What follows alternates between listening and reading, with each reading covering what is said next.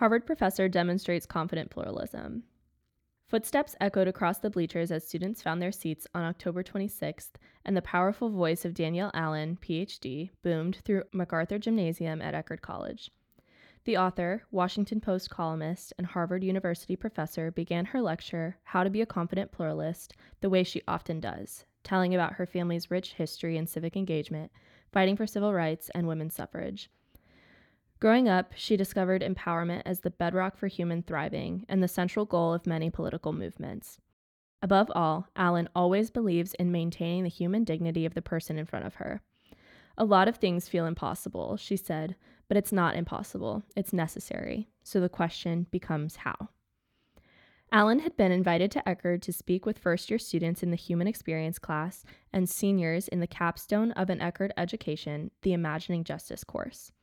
Allen's 2 books, Our Declaration, a reading of the Declaration of Independence in defense of our equality, and Justice by Means of Democracy, are included in the curriculum this semester as students engage in discussions about American political institutions.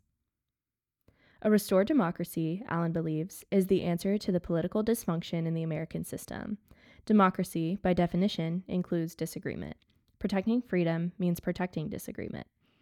Being a confident pluralist is the key to disagreeing well, and it requires 2 crucial actions. The first is reconnecting to the civil experience, power, and responsibility. This comes when people understand what matters to them and why. That is the confidence aspect of confident pluralism. It's being sure of personal standards of living. Everybody's going to have a different answer to this question, Allen said.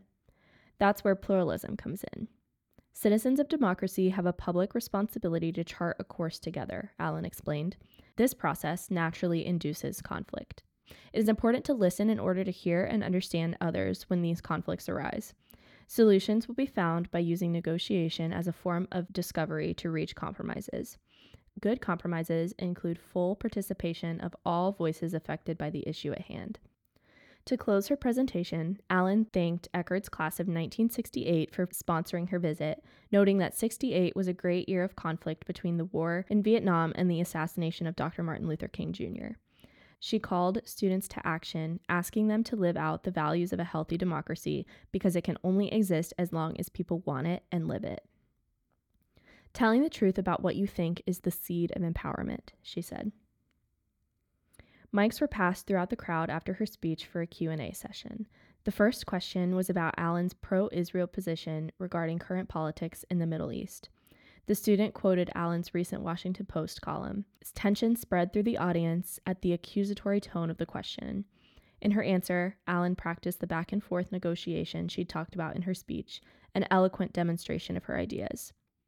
She began by repeating the question in her own words to ensure understanding. Then, she gave her response and thanked the student for reading her recent article, for sharing their response to it, and for their opinion. In a question about how confident pluralism functions when opposing voices are disrespectful, Allen has found that continuing to respond with respect often leads to a productive conversation. It was great to hear from such a good speaker, said Jennings Goodwin, a first-year student from Raleigh, North Carolina. Her speech was well-structured and engaging. Another first-year student, Emily Brazelton from Minneapolis, Minnesota, admired Allen's composure in her responses to challenging questions.